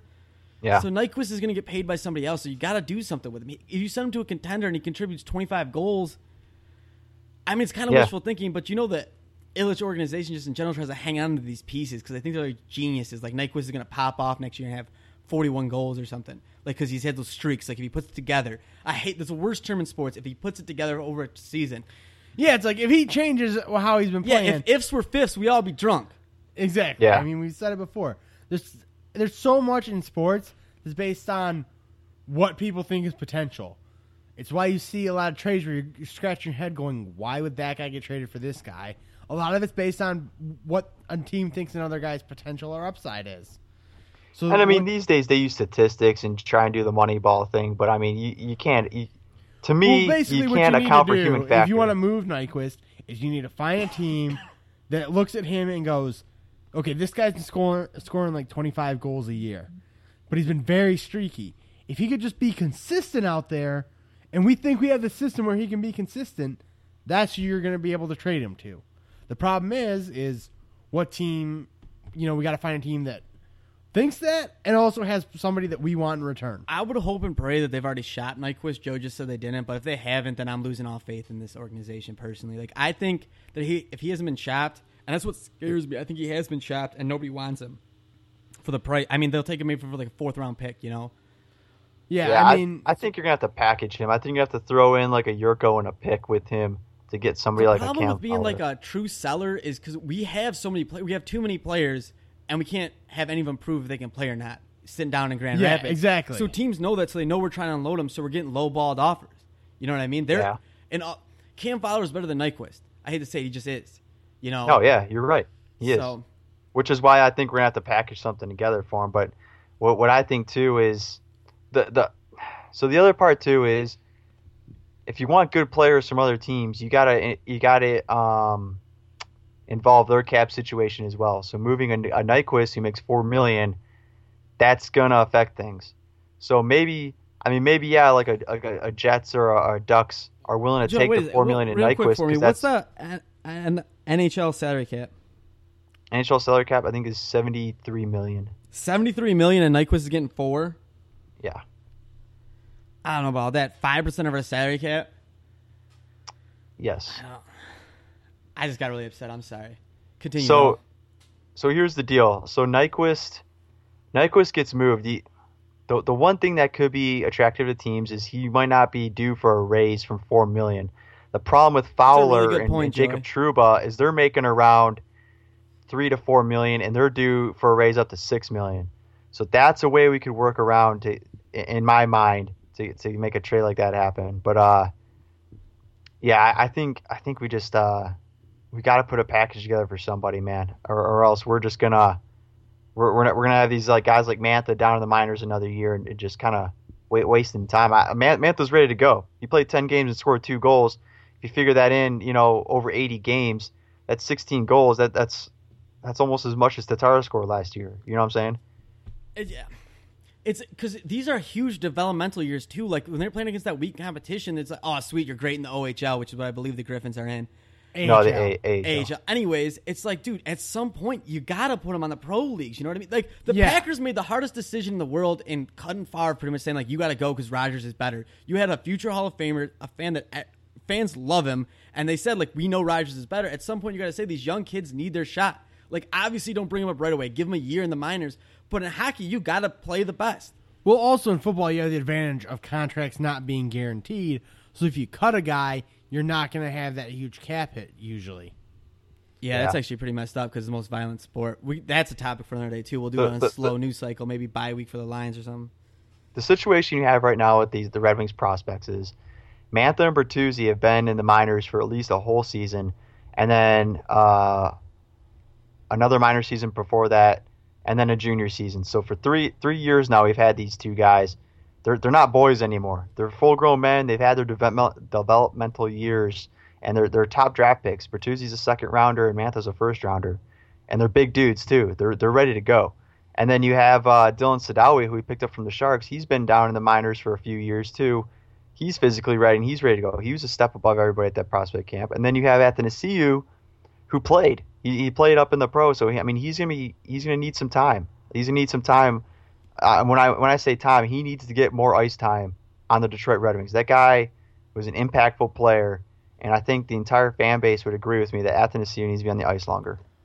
Yeah, didn't he have that crazy goal against Tampa Bay? Yeah, I mean, the thing with Athanasiou is the reason that he didn't see as much ice time, though, is because he's not as good defensively. On the plus side, though, what he lacks... Ovechkin doesn't even play defense. I mean, he lacks defensively. He has so much speed that it helps him make up for it. So at the same time, it's like, yeah, he's going to make defensive mistakes, but then he has speed to recover and try and fix his mistake. Yeah, and with that too, man, it's like we're not going to get Pavel Datsyuk perfect two-way players in every single guy in the lineup, man. You're just going to need a couple guys to go score you some damn goals. You got to play two-way hockey, Krasik, all right? Offense and defense. But I'm a scorer, Jan! You got to have a guy that just that's going to put the puck in the net for you, man. I mean, just let him run with it, and then put somebody else on his line to kind of help out back there. Because he's got so much speed, man, and I think he'll be better defensively this year. I think he's going to learn some lessons, but you keep sheltering him and you keep kind of hiding him away in their ice time. I mean, I think in the long run it's going to kill you. Yeah, I mean, sometimes you just got to let them get out there and learn mistakes instead of trying to prevent them. Yeah, what film do you have to look at if you only have 2 minutes of film? Exactly. Right? Let me show you your 3 minutes of film that I let you play this game. You're going to learn a lot. Yeah, and let's see, when you were out there, you looked amazing. 50 times, we'll have 150 minutes of film. You were out there and you looked amazing, but we only gave you 3 minutes because in practice we've seen you make mistakes defensively. Blashill's defense, though, when you're a rookie head coach, if he broke the streak, they might fire him right away. Sometimes you got to worry about your own paycheck. You become accustomed to a certain style of living. You know what I mean? And it's like, dude, well, if you're a rookie coach, I mean, it's not like you went from making. It's not like you were making $5 million this whole time. You went from probably making. I think he ruined a golden opportunity to be playing with house money. The way what's his face, the new GM of the Lions. Oh yeah, I totally think the reason he kept Caldwell is because Mrs. Ford likes him, and he's like sitting there going, "Well, if Caldwell fucks up, no matter what happens this year, the GM of the Lions can fire Caldwell. What's his name? Bob Quinn. Okay, so Bob Quinn can just because here's the thing: if Caldwell has a great year, he looks like a genius. If Caldwell has a bad year, he goes, That's Mrs. Forsgren. I didn't want to keep him. Yeah, and for his Blashill goal, as long as he made the playoffs, he'd get to go to this year. I mean, he could have just played all the young kids and been like, yeah, I tried. But the problem is you get favoritism involved. Like, it's not really – I'm saying don't put all the blame on him. He should definitely played more than 3 minutes. But, you know, I can see where Blashill was coming from is all I'm saying. I get there's two sides to every coin. Yeah, I mean, he's playing it safe, but sometimes, I mean, playing it safe hurts you. Because then you're mediocre instead of great. Exactly. Yeah, I think the Wings There's have a been huge gap between mediocre and great. I edging think toward maybe the youth mediocre push. and good. They're like saying we're going to go with the youth. We're going to go with the youth. And like right now, honestly, I think this group of prospects of forwards is better than like the last little crop of forward prospects we brought up, like the Sheehan, Tatar group. I honestly think the Mantha, Larkin, Bertuzzi, Athanasiou group is a little bit better. It's a little bit bigger, a little bit more scoring ability. Like bring them up and let them go. Either do it or don't, man. Like shit or get off the pot. Yeah, no, I think you're being a little bit of a fanboy to say these guys are better, but we need to find out. Yeah, we need to find out what these guys I personally have. think they're better too, but Because if they're better, then yeah, play them.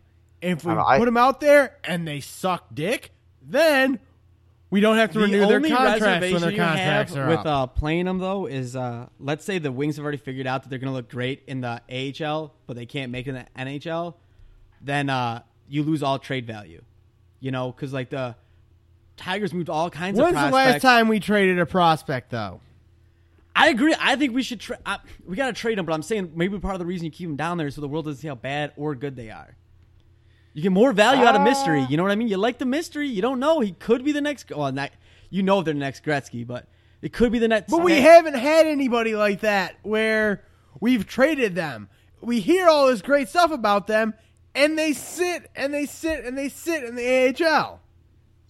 Yeah. All right. You're right, Tony. All I'm saying is if they come to the NHL and suck, they're not worth anything. All right. In the hands better than a bushel in the basket. I mean, this is what you could do, too, man. If you bring them up and they're no good, I mean, you just put them on waivers and let them sign somewhere else. Like, look at Landon Ferrero. You just went off to Boston. I mean, he didn't do that great with Boston. He did fine. He made a good career, good year for himself. But, I mean, dude, if the guy doesn't turn out, let him go. You know what I mean? Like, either bring him up or let him go. Back in the day, Ville Leno had a good year with Philadelphia when they almost won the Cup. Yeah, I mean, you just got to do something. Make a decision. You can't just stockpile all these guys and kind of just keep doing this. Also, if we were going to describe this segment in a couple of words, it'd have to be shit or get out the pot. Yeah, with also, everything for the Red Wings. Start cutting people, start making moves. Yeah, this has been the story of the last few years. We've been saying it all summer long, though. At some point, dude, you got to. I'm bringing Holland into question. We don't have to get into it. I will say this though. That trade Holland made at the draft is pretty damn good. It's still that was good. That trade saved his damn job. Come on. Yeah, but that draft pick sucks. It didn't do us any good.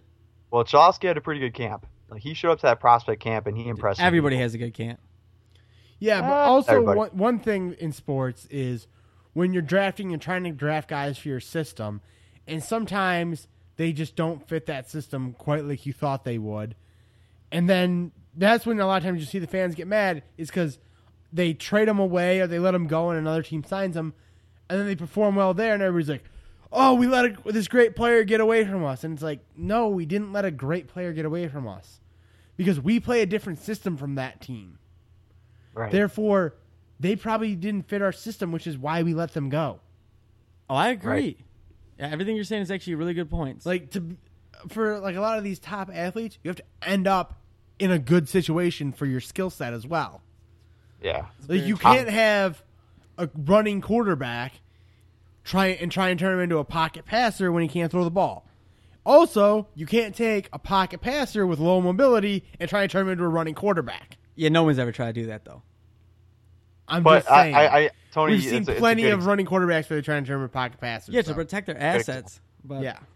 I want to close the hockey session with this, and a lot of times, Jerry mentioned Homeboy a little bit there. Trying to we look at our home team and we get critical on them, especially a team like the Red Wings who've won so much in the last 25 years.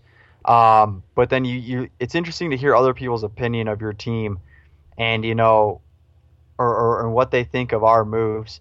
And I think fans are pretty critical of the signings. And then I talked to a guy who hangs around the rink. I play hockey with, and he's a big Buffalo fan, and he told me he was pretty impressed with the Red Wings signings and that he thinks Vanek is going to have a big year for Detroit. So it is interesting to hear another opinion from other fans, and other people still look at Detroit as a pretty dangerous group. So it's a little food for thought, but I am excied to have Vanek on the team, big right-handed. In terms spot. of food for thought, we've won 4 cups in our lifetime that we can remember. I mean, that's amazing. You know what I mean? You got the Patriots with their 4 Super Bowls, 2 losses. Like, you can't beat it, and we are overly critical sometimes of them. But at the same time, like, when you gave a product of excellence, that's what we come to expect, and I think that's what they need to put out there. But we do have really high expectations for all those in listeners' land. I would say this, like, when we made that Shanahan trade back in '96, it wasn't until like the season actually started that we made that trade. I'm not saying we're going to make a Shanahan trade. That trade might not happen for another lifetime because that put us over the edge and had us win a championship. But I think a trade for a very good defenseman could happen at some point near the end of exhibition season after we see what these guys can do playing exhibition hockey at the pro level. I think these young dudes are going to make a push. It's going to create a dilemma, and we're going to have to unload 2 or 3 forwards and maybe a pick, and that's going to land us at so D. Joey's I don't know who it's going to early be. prediction of the year is that the Wings are going to make a big move right before the season starts. I think so. And I like that. I like the boldness. I think it's going to be one of those things where the guy comes in, he's going to have to, kind of rush in and try to make the opening game or the home opener or something. But I can see us making a move. I really think, like I mentioned, I wrote down these 4 guys right here: Mantha, Athanasiou, Bertuzzi, and Sadawi. Not necessarily that they make the team, but that they're good enough to be available for call-up is enough in itself that I think it's going to end up making a move. So Bertuzzi and Sadawi, I think, are going to be like the 2 guys that we could call up at any time, and possibly Svechnikov. And then Mantha and Athanasiou, I think, are on the team, and they're just going to push the thing, push some people along. We have too many small dudes. We mentioned Nyquist, but I think those 4 dudes right there, they're off to a good start this summer. We'll see what happens. All right. Well, Tony's looking a little sleepy over here. It's been a long day for us with the Preston family party. Everybody won a couple games of bocce.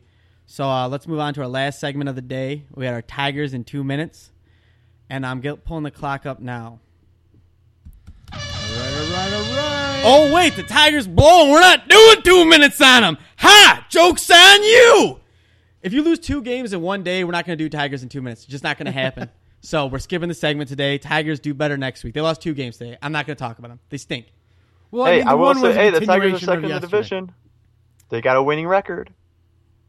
All right. I don't care. You lose 2 games in one day. And they're still out of the playoffs. So moving on. All right, one last thing before we close, and another. I don't want to end on a depressing note, but I have to. I should have talked about it during the Saturday thing. Our old swim coach, the Sparrow himself, Joey knows him, loves him. I love him. Tony The loves him. Leprechaun. Coach I Lawrence. wouldn't put anybody's personal information on blast, but it's all over Facebook already. I just like to.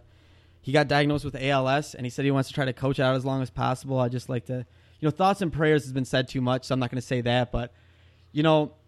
Sparrow had a great influence on my life. He's, up there with the teachers for like how he taught me how to be a man and be disciplined. He had my back sometimes, yelled at me a lot, threw kickboards at me. But he's, the best coach I could have ever imagined, and he made high school a lot more enjoyable. And, I hope I see him soon so I can tell him that to his face. And I hope that he's the first person to ever beat Well, speaking ALS. about seeing him, August 12th, I think it's 6 to 9 p.m. at the Kennedy Aquaplex, I think it's called now. We used to just call it the K-Pool. They're having a fundraiser for him there. So, it's on Facebook. Try and look it up there. I'll try and find something and post it on our Yeah, you can put the Facebook link. page. I'll have the link in this week's episode on our Facebook page. But you can, if you can't make it, you can buy a T-shirt for $10, but your order has to be in by the 29th. And this is one thing that's probably for a great cause. I would imagine all the money is going to go straight to him. I couldn't imagine a better person to lead men or like boys into a pool where you could drown. And, I really hope that he has a long and a healthy life ahead of him. Yeah, Yeah. he was a good coach. There was definitely some times where I spent a lot of time thinking he hated me. But It's probably because I was a dumbass back in high school. If we plan this segment a little better, we could all tell our best Jim Lawrence moment. But my favorite Maybe one, that'll be next episode or something. besides when he made me swim the 100 fly, and then I ended up being pretty good at it, so I ended up swimming at leagues and getting us the 4 points we needed to get over the top and take down a league championship. But no, what? Just joking. All joking aside, we were on Christmas break when practice. you couldn't cut it in the Mega Red anymore, you had to go down to Mega White. Yeah, it was sweet, dude. We dominated. But anyways, they got the Downriver League now. But Yeah. Well, So- I got something a little bit to say about him. my favorite. Give me a second to say. My favorite moment was Christmas break practice. We had 2-a-days, so we'd go and eat lunch in between. And we went to lunch. We're leaving. He knows we're going to Pizza Hut. Tony's, he's a little bit husky at this time, and he pulls me aside. He says, "Jerry, if you make sure Tony only eats salad, I'll give you your varsity letter right now. You don't have to wait till the end of the season." Needless to say, I had to wait till the end of the season. Yeah, nobody's not letting me eat some pizza at all-you-can-eat buffet, buddy. All right, Joey, you go. So this was after high school, and this is kind of an attribute, or however you say it, to the man he is. I was in ROTC, and there was this PFT. This was one for the Navy SEALs, but it was called the Navy SEAL PFT. And so for a lot of people out there who know about it, there's a swim portion, right? So there's a swim portion. Didn't have. I remember the workouts we did from like my junior year of high school. That's the only year I swam. But I didn't have much to really go off of. So my freshman year, gave him a call or shot him an email, and he let me come swim a few times to train for that PFT. And like I said, the PFT was just for fun. It really didn't have anything to do with my career. I knew I was heading for a Marine Corps lifestyle. So, but yeah, just simply have me come in the pool, work out even after I had graduated, and prepare for that PFT. And even my sophomore year, just simply let me come in and work out, and give me some time, to really keep working on my swimming. And I'd have to say it's been extremely beneficial to my military career. Just being able to swim and do swimming workouts. A couple times in Okinawa, both deployments, I did a lot of swimming, and that goes all the way back to his instruction, his coaching, his guidance in that sport. So I really appreciate everything he's done. He's made impacts on people's lives. I'm a prime example. Hundreds of people. Beyond thousands at least. The sport, beyond high school, beyond college. Impact so far, they even landed overseas. So Jim Lawrence, if you're out there, if you ever listen to this, thank you for everything you did. Praying for you, man. And I hope you beat this thing out. I like to point out that this ain't no obituary. These ain't no eulogy speeches. All right, we're just giving our Jim Lawrence moments. He's got plenty of good years ahead of him. All right, he's a fighter, and he taught us to be fighters, and he's gonna get through this pretty long. All right, he's a sparrow for a reason. For sure. I still refer to him as Leprechaun because I think the Sparrow started when you were a sophomore, Jerry. Wasn't that? Yeah, Maroon Arnott started. Yeah, when I was a senior. So, for me, we always joked that he was a Leprechaun because he's a short, red-headed guy. He's a great guy. Him and Brett, both of our swim coaches. For us as high school kids, we're not always the most focused. We're not always the most hardworking. Sometimes, you get in the pool and you're like, I don't know if I really want to work too hard today.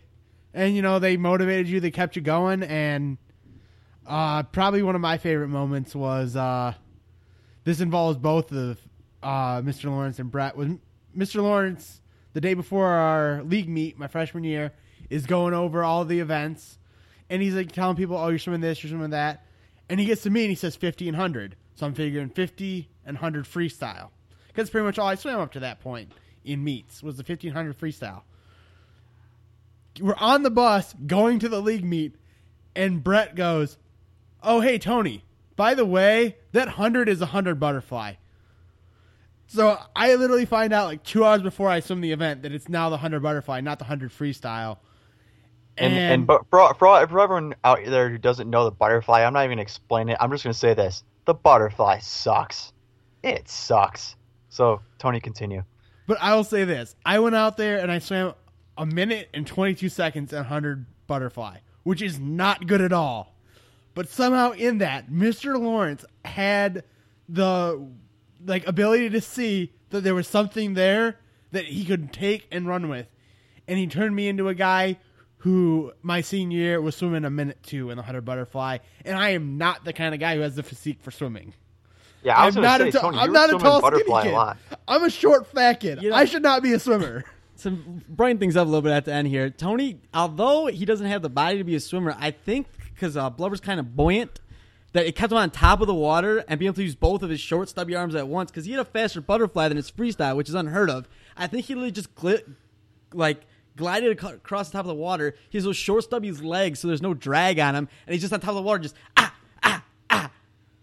But I Tony, mean, I mean, was gonna say, I don't know Tony, how I did it. I don't can't. think I ever It saw has you to be swimming. somewhere between 5 and 15 times that I swim a reverse IM 400 because of getting caught drinking pop. But it made me a better swimmer. He let me use flippers Drinking once. pop, That was cool. As in drinking soda, not. It sounded like you said drinking pot. No pop. I was gonna say I didn't know you could drink pot. I But I'm wasn't not into pot that I was smoking, but he did catch me smoking a cigarette, and he didn't tell our parents on me. He said, "Jerry, if I see it again, you're off the team. I'm gonna tell your parents, but just don't do that shit." And I'm not gonna lie and told you I quit because I smoked on and off pretty much my entire college career, but I didn't smoke during season. That's for sure. Oh yeah. He's a great man.